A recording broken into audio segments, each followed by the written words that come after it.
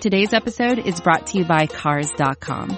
With over 2 million vehicles and 50,000 more added every day, Cars.com will match you with the perfect car for you, your budget, your life, your style. And if you're ready to say goodbye to your current car, Cars.com will get you an instant offer to cash it in. Just start by entering your license plate and get matched with a local dealer who will write you the check.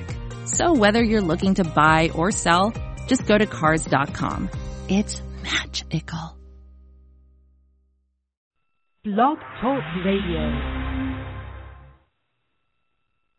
Hey, welcome to Let's Talk Tribe, Episode 3. This is your host, Jason Lukart. I'm talking this week from Southern Oregon. I was supposed to be flying home tonight and recording tomorrow, but apparently in San Francisco they were painting runways, and so they canceled flights from small airports. I'm not sure if that's true or not, but that's what they told us, which seems like the most ridiculous reason to cancel a flight ever. In any event, I'm here tonight.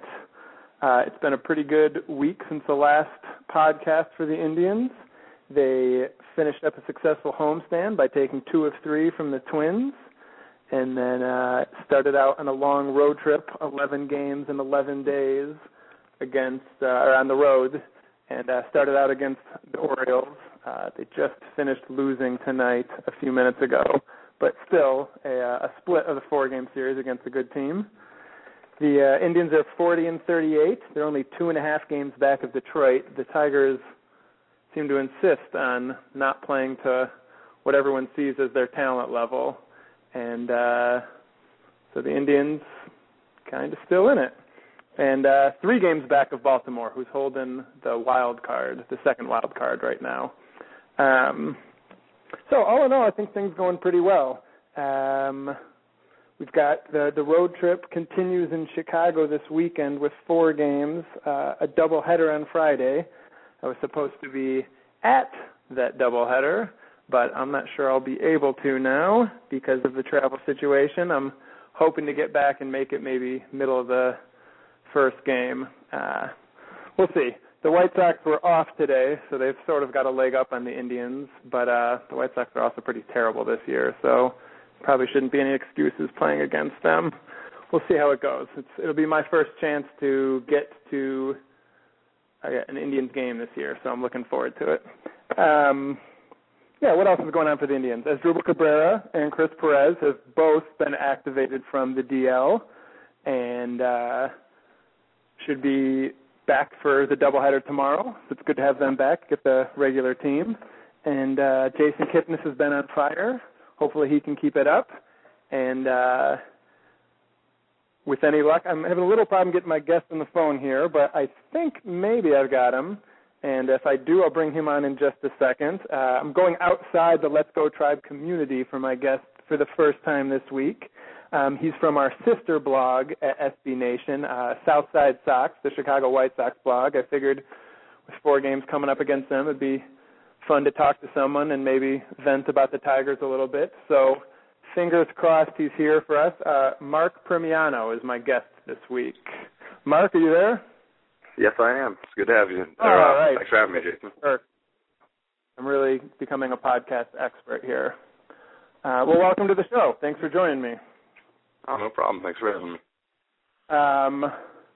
So you're a White Sox fan, I know. How did you become a White Sox fan? When did you become a White Sox fan? Kind of just was born into it. My dad, his family he's one of 10 children, and when he was growing up, my grandma would take the kids to whichever side of the city had opening day that day for baseball, because they used to alternate. Sure. And so, like, half the kids wound up being Cubs fans, the other half wound up being Sox fans. Luckily, my dad is one of the 5 that wound up being a Sox fan. And so as a kid, we always had, him and my uncle would split weekend season tickets. And so nice.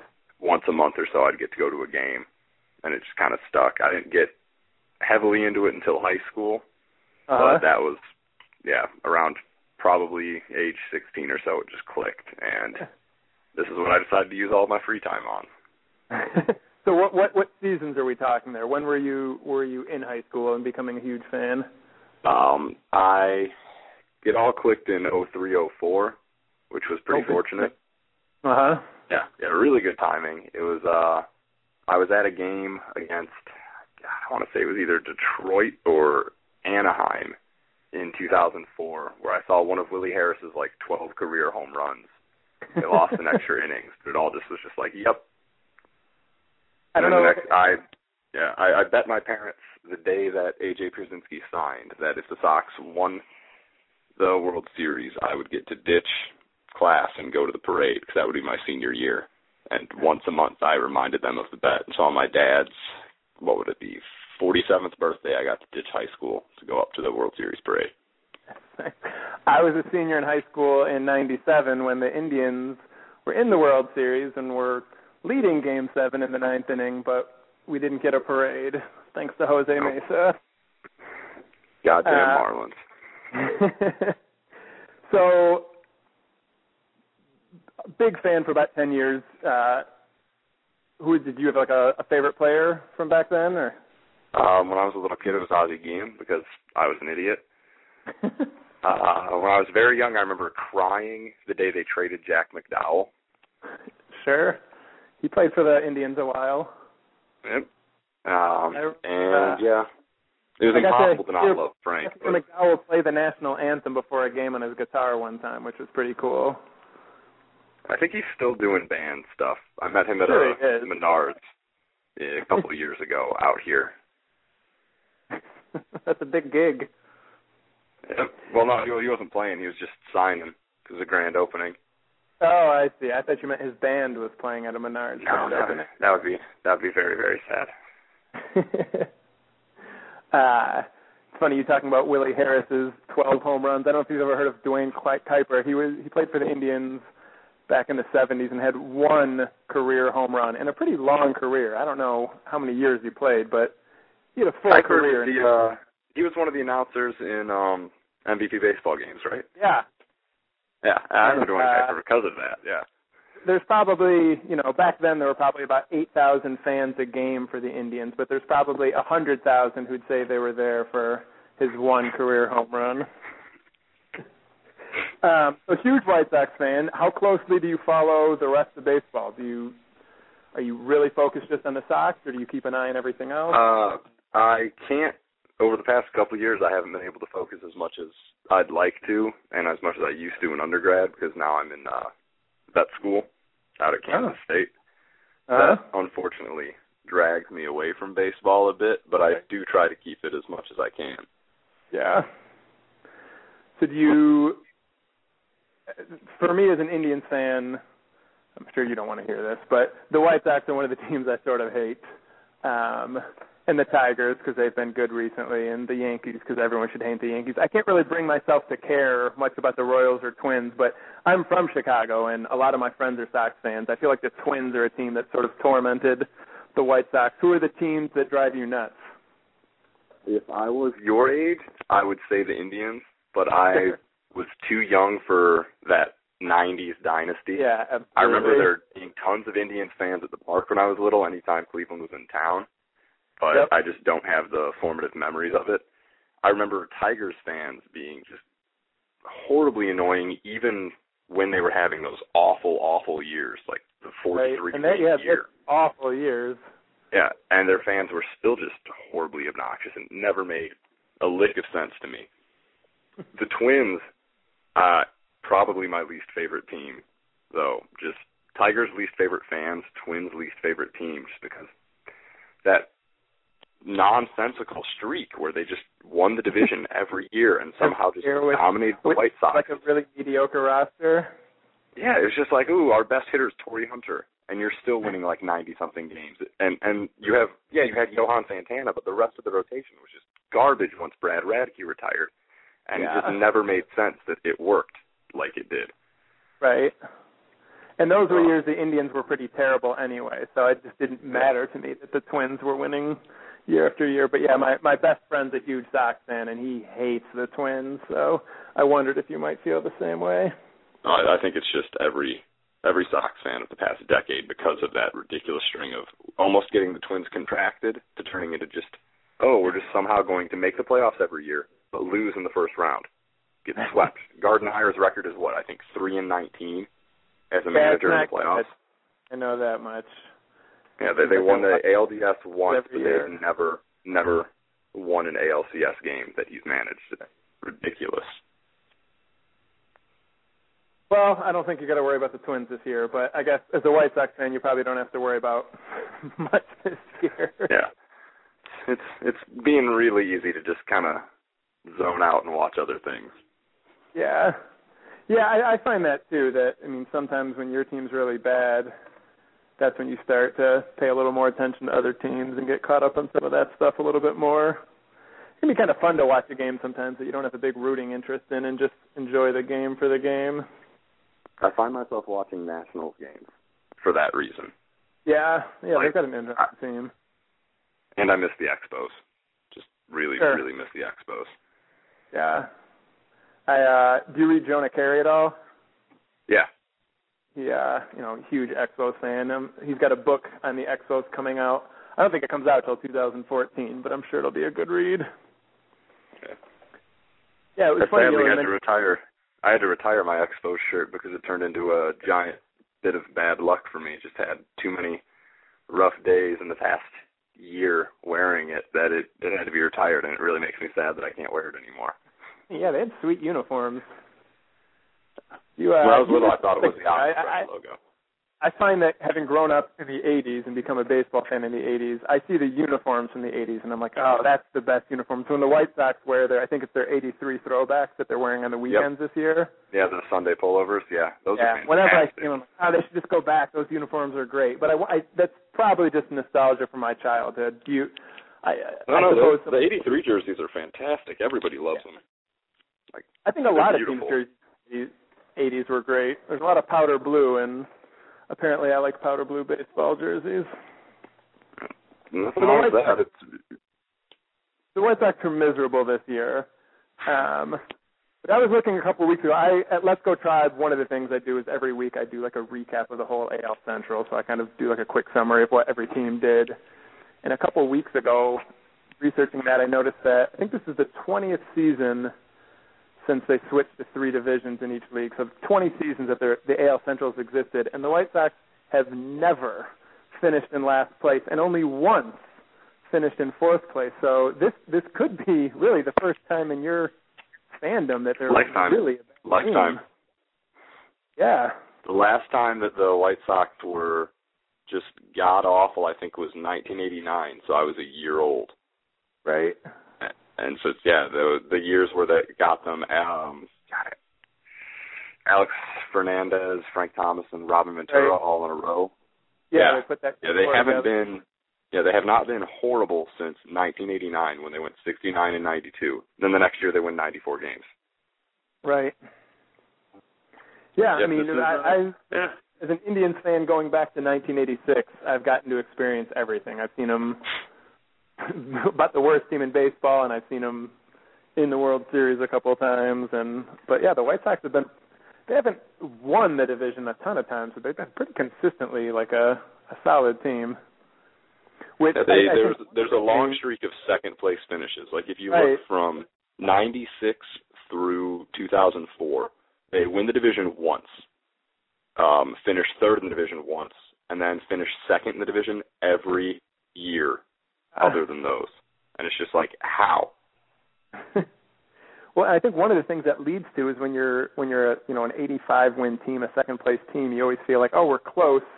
We need to add a piece. So the White Sox haven't really rebuilt or stripped the roster down. But it seems like this year, do you think they're headed for some sort of fire sale and rebuild? I don't think it'll be a true fire sale because with being in Chicago and having Reinsdorf as an owner, the Sox will never have to just say, all right, punt.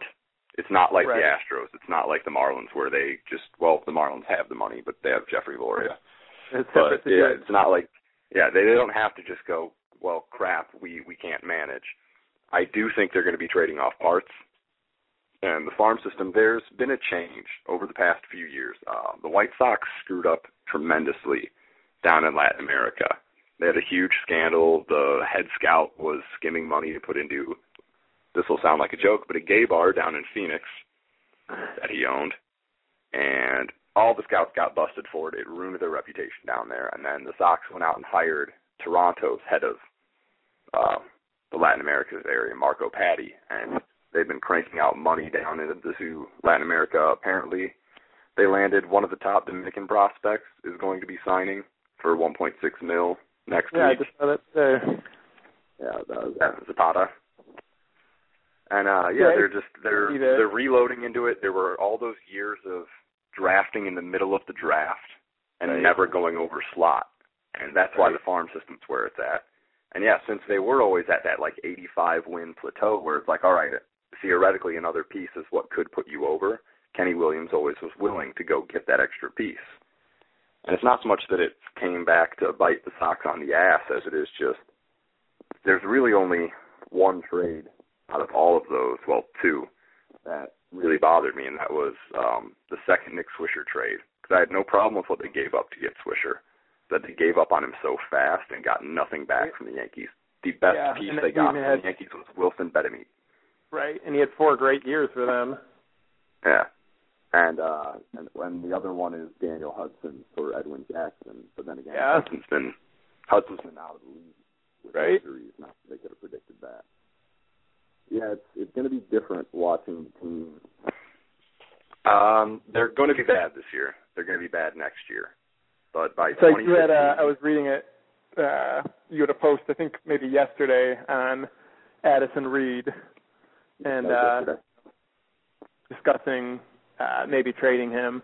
And I mean, the point you were making that, relief pitchers, closers especially, you get a reputation as a good closer and you suddenly become a really valuable commodity. But, aside from Mariano Rivera, Joe Nathan, there's not a lot of guys who are good in the role. So I feel like, and I think this is sort of what you were saying, that if you have a guy like that and you're not a contending team, that's the perfect guy to try to spin off because you can probably get some real talent back for him. And by the time Addison's a great pitcher, and I will be upset. It'll suck to see him go. He's very fun to watch. It's been a hoot watching him climb up. By the end of the season, he's going to be top 10 in the franchise in career saves. Right. But yeah, we're not going to compete until he's already in arbitration. So he's going to be making the bigger money. And yeah, he still won't be getting paid what he's worth, and they could easily get him to sign up for a long-term deal because younger players just seem so much more willing to do that now than even bother with free agency. But then, yeah, I also worry that you get a Joaquin Soria type situation where the Royals just kept holding on, thinking, he'll be here when we're going to contend again, so we might as well. And then he blows out his arm, and they get nothing for him. Yeah, I'm of the school of thought, if you're not a good team and you've got a closer with value, you trade him while he's got value. You can find someone else. The Indians have Chris Perez, who's sort of a headache, and he had 1 or 2 really good years, and he's been kind of so-so, and, people talk about, we should trade Perez, and I was like, well, he's not worth anything now. But, so you said you're on break from school right now, so are you back in the Chicago area? I'm in Plainfield right now, and I will be up in the city this weekend. Are you going to any of the games? Yep, Saturday we have the annual Southside Sox meetup, where everybody from the site, all the writers come in. Jim, the guy that runs the site, he lives in Albany. One of the other editors is out in Seattle, and we all get together.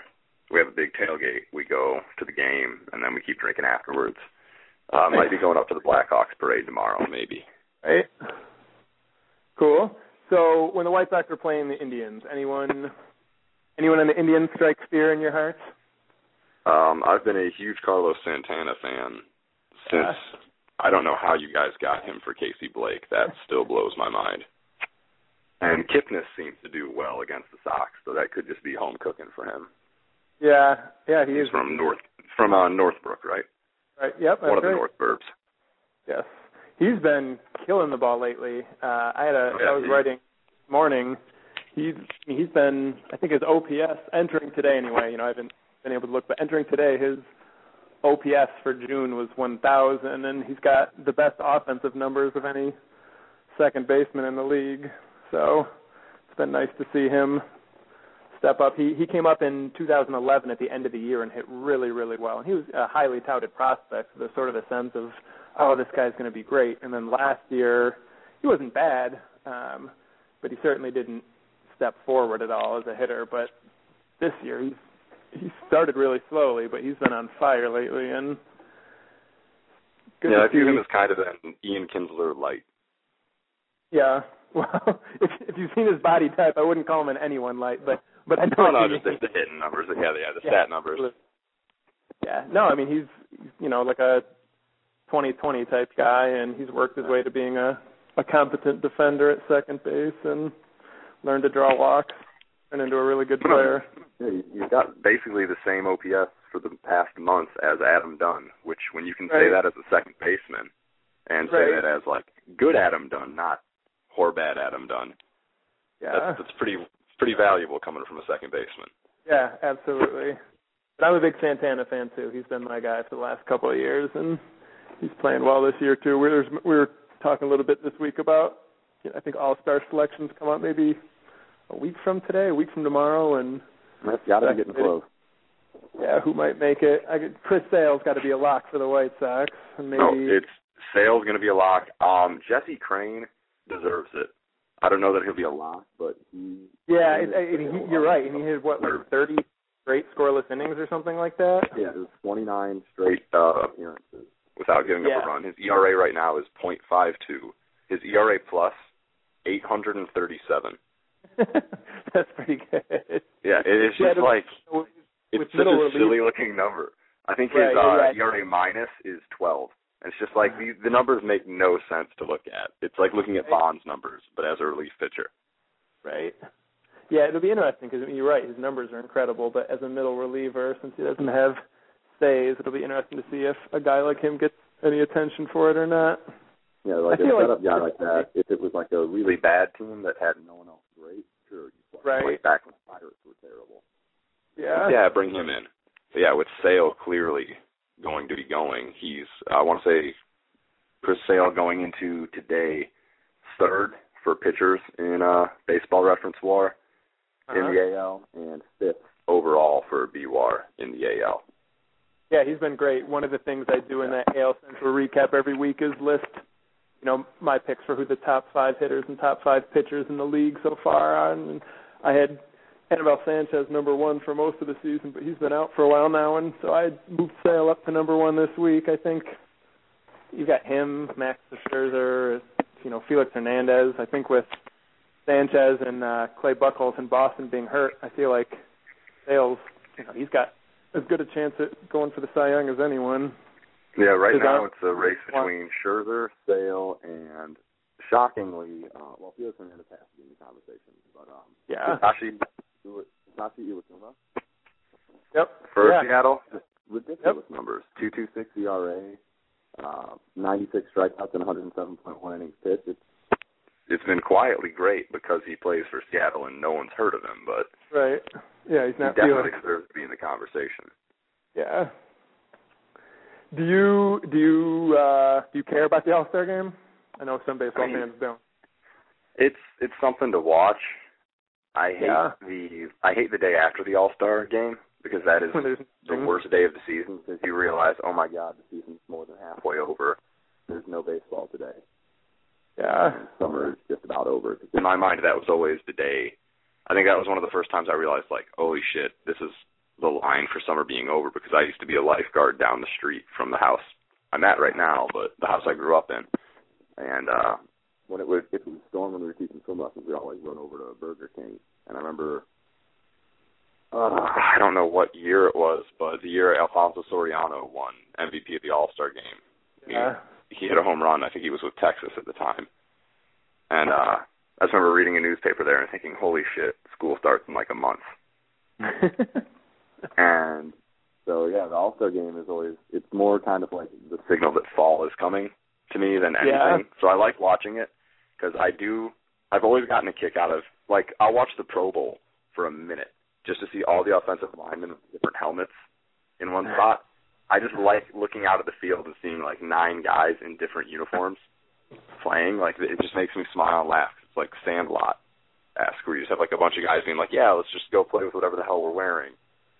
And it just seems so random and chaotic that I feel like the All-Star game. I usually pick the Home Run Derby as the day I drive back to Kansas for the summer. Right.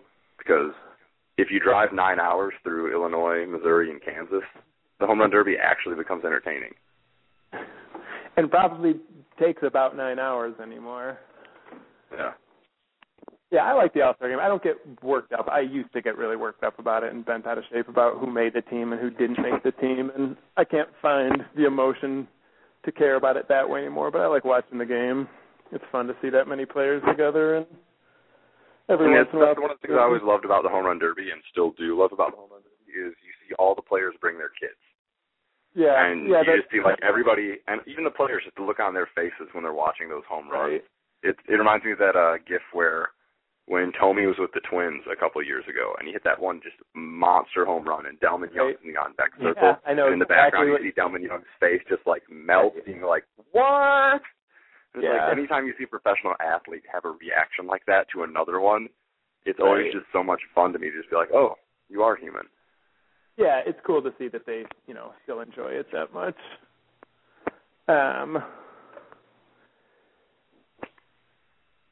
Yeah, so we'll see. Like I think Santana deserves to make it for the Indians. I think Kipnis deserves to make it. Certainly one of them will, because someone's got to, and I think there's a decent chance they both will. But I'm not gonna shake my hand at the gods or lose any sleep over it if they don't.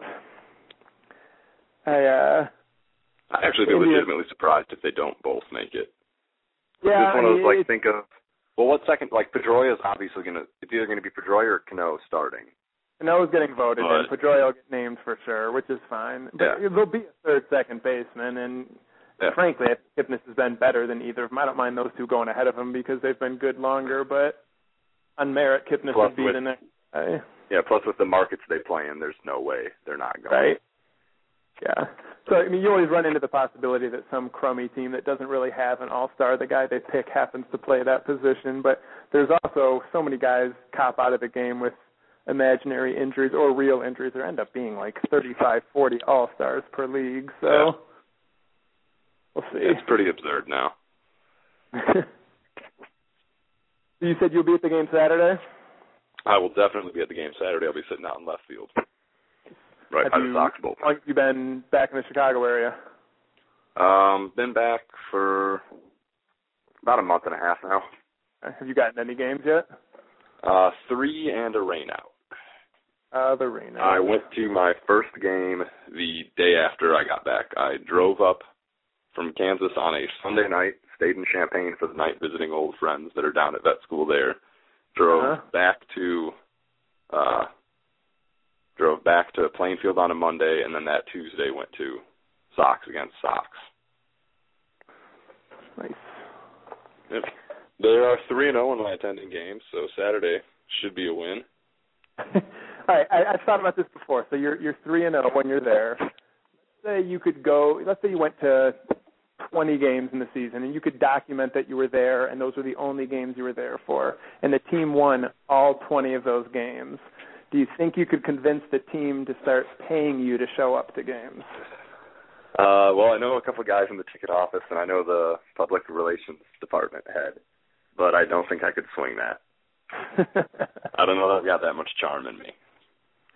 No, I think if you could document that they were 20-0 with you there, they've got deep pockets. They might go for it. I don't know. There's a guy that sits behind home plate every game in an M&M's racing jacket. Yes, I know the M&M. Yep. He owns Windy City Limousines. Okay. And, that guy can clearly document that he's there all the time. And he was there, like, every game during the magical 99 win season in 2005. And I don't think they comped him tickets. So if that guy can't pull it. There for the losses. I'm saying if you could somehow prove you were only there for wins. Like you had magic. I'll talk to Bill Vick's grandkid and see what I can do. All right, you find out how many wins it would take for them to start paying someone to show up, and maybe travel on the road with them. All right, we're almost out of time, but if I've got a White Sox fan on the line, last thing I got to talk about, Hawk Harrelson. And I need your take, Harrelson. it's complicated because while I can recognize that he's not a very good announcer, he's the only thing I've ever known. Like, Sure. he has legitimately been. Like, he's on his third partner now of my lifetime. Right. But he has been the constant. And one of the big arguments is, like, yes, he definitely is getting too catchphrasy. As he gets older, he relies on his shtick more and more. But one of the big knocks I always hear against him is it'll be the ninth inning, and it doesn't matter if we're home or away, but the other team will score what winds up being the game-winning run. And he Right. gets silent. Right. And people are like, oh, it's not very professionalism. And it's like, well, honestly, what do you need to hear from him at that moment? Like, Right. you just lost in the ninth inning. Like, do I need the announcers being like, and that's it, and to keep talking? No. Like, he's feeling the same thing I'm feeling right now. It's like, well, crap. Like, That's true. Yeah, I don't. The silences in like the Mets. fifth inning back me up sometimes, but yeah, like the game against the Mets the other night when Gordon Beck, they get a weak pop up on the first pitch of what should be the last out at the top of the ninth. They're up 4-3. David Wright's on second, and Addison Reed points up. Connor Gillespie comes in to catch it, and Beckham just comes flying in out of nowhere, trips over Reed, and winds up tackling Gillespie. The ball drops, Wright scores. The Sox would win in the bottom of the ninth, but at the moment, like, Hawk just lost his shit and just starts screaming. And, like, when it goes to commercial, it's just him, like, yelling. And it was like, well, yeah, I mean, this guy has to sit there and watch this every day. And just with how awful the defense has been playing, and he said something to the effect of, like, we just keep finding new ways to do it. And he is the mouthpiece of the fans right now, because that is what the majority of the fan base is feeling. When that's how you almost lose a game, is that. Like, you're playing Astros level defense right now, and it's hard to. I don't blame him for losing his temper. I don't know. I've listened to other, like, I'll use MLB.TV to listen to other teams announcers and stuff, and there's ones that I've been okay with, but then you get ones like the Kansas City Royals announcers, and I'm sorry, but anyone that complains about Hawk needs to listen to 5 minutes of Rex Hudler. And if you're not willing to just, like, listen to nothing but Hawk, Hudler, it's awful. There was one time 2 years ago where it was 10 minutes of watching him have a phone call conversation, picture in picture, with his daughter, who was in the outfield stands, while the game was happening. So there was no talk of what's happening on the field. It's just him. You hear one side of a conversation, and you're like watching his daughter talk to him on a cell phone from the outfield. and that was the day I realized I will never complain about Hawk Harrelson again. All right, well, what happens first? Hawk retires or Hawk dies in the booth? Oh, it's going to be die in the booth. It's going to be die in the booth. The man's never going to quit, and they're never going to fire him. He's going to die.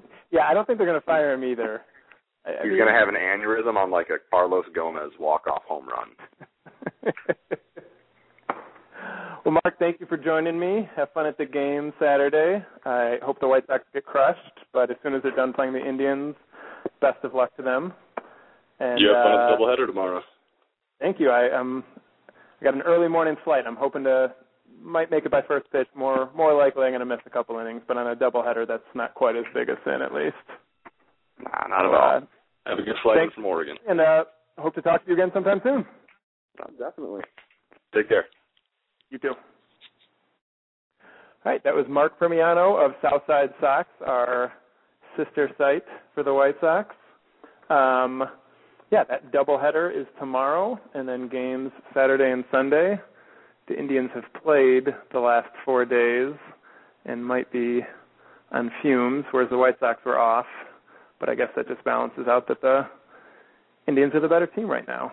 We've get to see Trevor Bauer make his, I think, fourth start of the year tomorrow. He keeps getting called up and sent back down because they kind of play around with the service time and, frankly, let him work on things in Columbus because he's certainly not all there yet. But we get to see Trevor Bauer, I think, going in the first game, and then Carlos Carrasco going in the second game. So two guys with a ton of talent who cannot always harness it. So who knows what we'll get. White Sox have decent pitching, a pretty weak lineup though. So Bauer and Carrasco hopefully both have the opportunity to be successful. And then Ubaldo, it's Ubaldo time on Saturday. Get excited for those of you who are big Ubaldo fans. And then Masterson going Sunday against Chris Sale in a big matchup.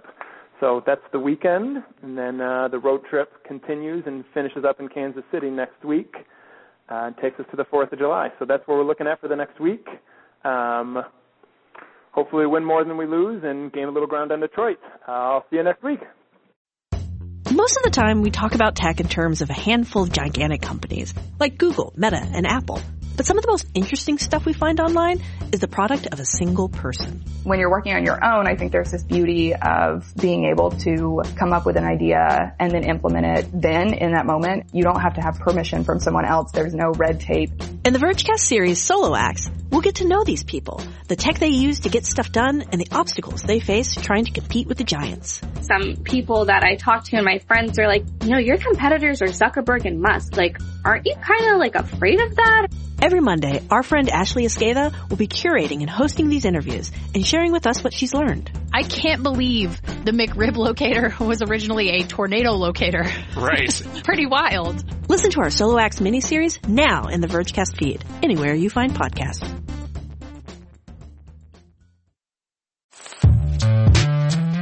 Hello, I'm Nilay Patel, the editor-in-chief of The Verge and host of Decoder, a business podcast where I interview CEOs about big ideas, the problems that come from those ideas, and how they make decisions. It is also surprisingly about org charts. It comes up a lot. We're launching a new limited series that we're calling the Centennial Series, where I talk to CEOs of companies that are over 100 years old, like Xerox, Barnes & Noble, and more. There's no 100-year-old company that's without its struggles, and it's been fascinating to talk to these CEOs about which parts of these companies' history are important and which parts they can let go. A little spoiler for you, if a company is over 100 years old, there's a lot of drama to talk about. It's been a good time. You can listen to the Centennial Series right in the Decoder feed. New episodes of Decoder are out on Tuesday, and the Centennial Series is out on Thursdays. Check it out. We think you're really going to like it. You can get it wherever you get your podcasts.